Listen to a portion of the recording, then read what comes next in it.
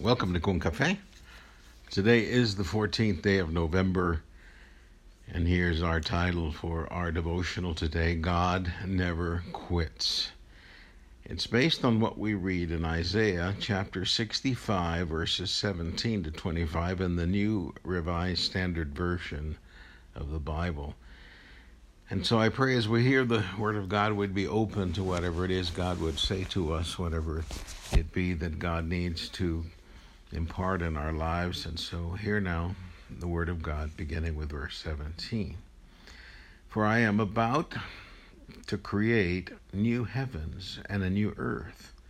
The former things shall not be remembered or come to mind, but be glad and rejoice forever in what I am creating.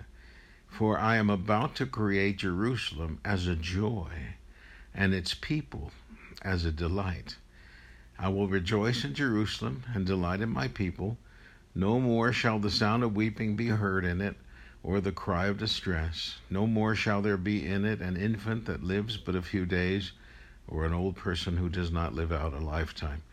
For one who dies at 100 years will be considered a youth, and one who falls short of 100 will be considered accursed. They shall build houses and inhabit them. They shall plant vineyards and eat their fruit. They shall not build and another inhabit. They shall not plant and another eat. For like the days of a tree shall the days of my people be, and my chosen shall long enjoy the work of their hands. They shall not labor in vain or bear children for calamity. For they shall be offspring blessed by the Lord, and their descendants as well. Before they call, I will answer. While they are yet speaking, I will hear. The wolf and the lamb shall feed together. The lion shall eat straw like the ox. But the serpent, its food shall be dust. They shall not hurt or destroy on all my holy mountain, says the Lord. This is the word of God for the people of God, and we say, thanks be to God. Dear listener, have you ever noticed that in our scriptures, God never quits? That's right, it's true. Many religions and some individuals even today believe in a God who created, then stepped back and let creation wind down like a clock. Not so our God. Our God never quits. His messages are always about the present, in the moment, and in the time yet to come. Don't you love how this passage begins, dear friend? And I quote, "For I am about to create." Okay, our Texas Bible might have read, "I'm fixing to," but we would have known just what God meant. The Creator is still creating, and in the last days will create yet again.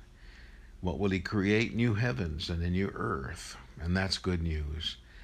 The reality is that the former things shall not be remembered or come to mind. And that does include all the bad and stupid things we may have done. They're gone and forgotten now, or will be.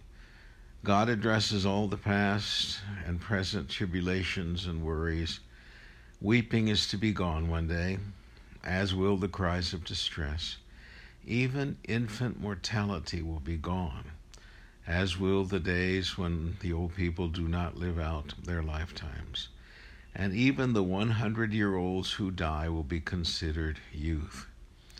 Interesting that most life insurance contracts, they mature when a person reaches 100 years of age.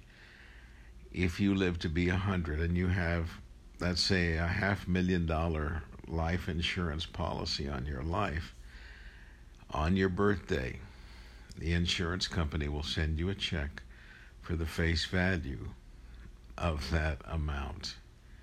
You won't have to pay on it anymore. You may have to pay taxes on the difference between the income you got versus the premiums that you paid. But God promises that the day is coming when construction, which is always a sure sign of life, will continue of new homes inhabited by the ones who build them. New harvests enjoyed and consumed from vineyards by those who worked it. For the days of new construction of home that the builders would have never inhabit, those days are over. That was what was happening in the past. Israel had that history. They would build a home, invaders would come take over their home. Same thing with the harvest. Those days, the Lord says, are coming when it'll be all over, as are the days of hard work, harvest eaten by others. For the days of labor in vain are over. And in the written Con Café devotional that I send out, I have a picture of the peaceable kingdom. And I said, or I wrote, as the above picture shows, the peaceable kingdom is coming, where wolf and lamb shall feed together, the lion shall eat straw like the ox. And the serpent, what can we say? God says, well, the serpent shall continue, but eating dust, never again to harm or destroy anyone. These are all words of promise from the Lord. I think the sign should say that earth is still under construction, as are we. Think about that. But the newness of all things, including ourselves, will depend on our faith and our trust in God. Years ago, remember the bumper stickers that said, please be patient with me, God isn't finished with me yet? Indeed, that's still the case. God is still at work in you and in me. Wonderful news. God never quits. Let's pray. Loving God, thank you for being a God who never quits. Thank you for never giving up on us either.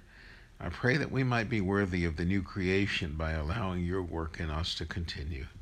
We await the new creation in us, and we pray in Christ Jesus' strong name this prayer of faith, asking you be with all who need you in whatever way it is, but be glorified, we pray in Jesus' name. Amen. Dear friend, thank you. Have a great and blessed day in the Lord. Live like a new creation today. Share a word of God's continuing work in others today. Be a blessing.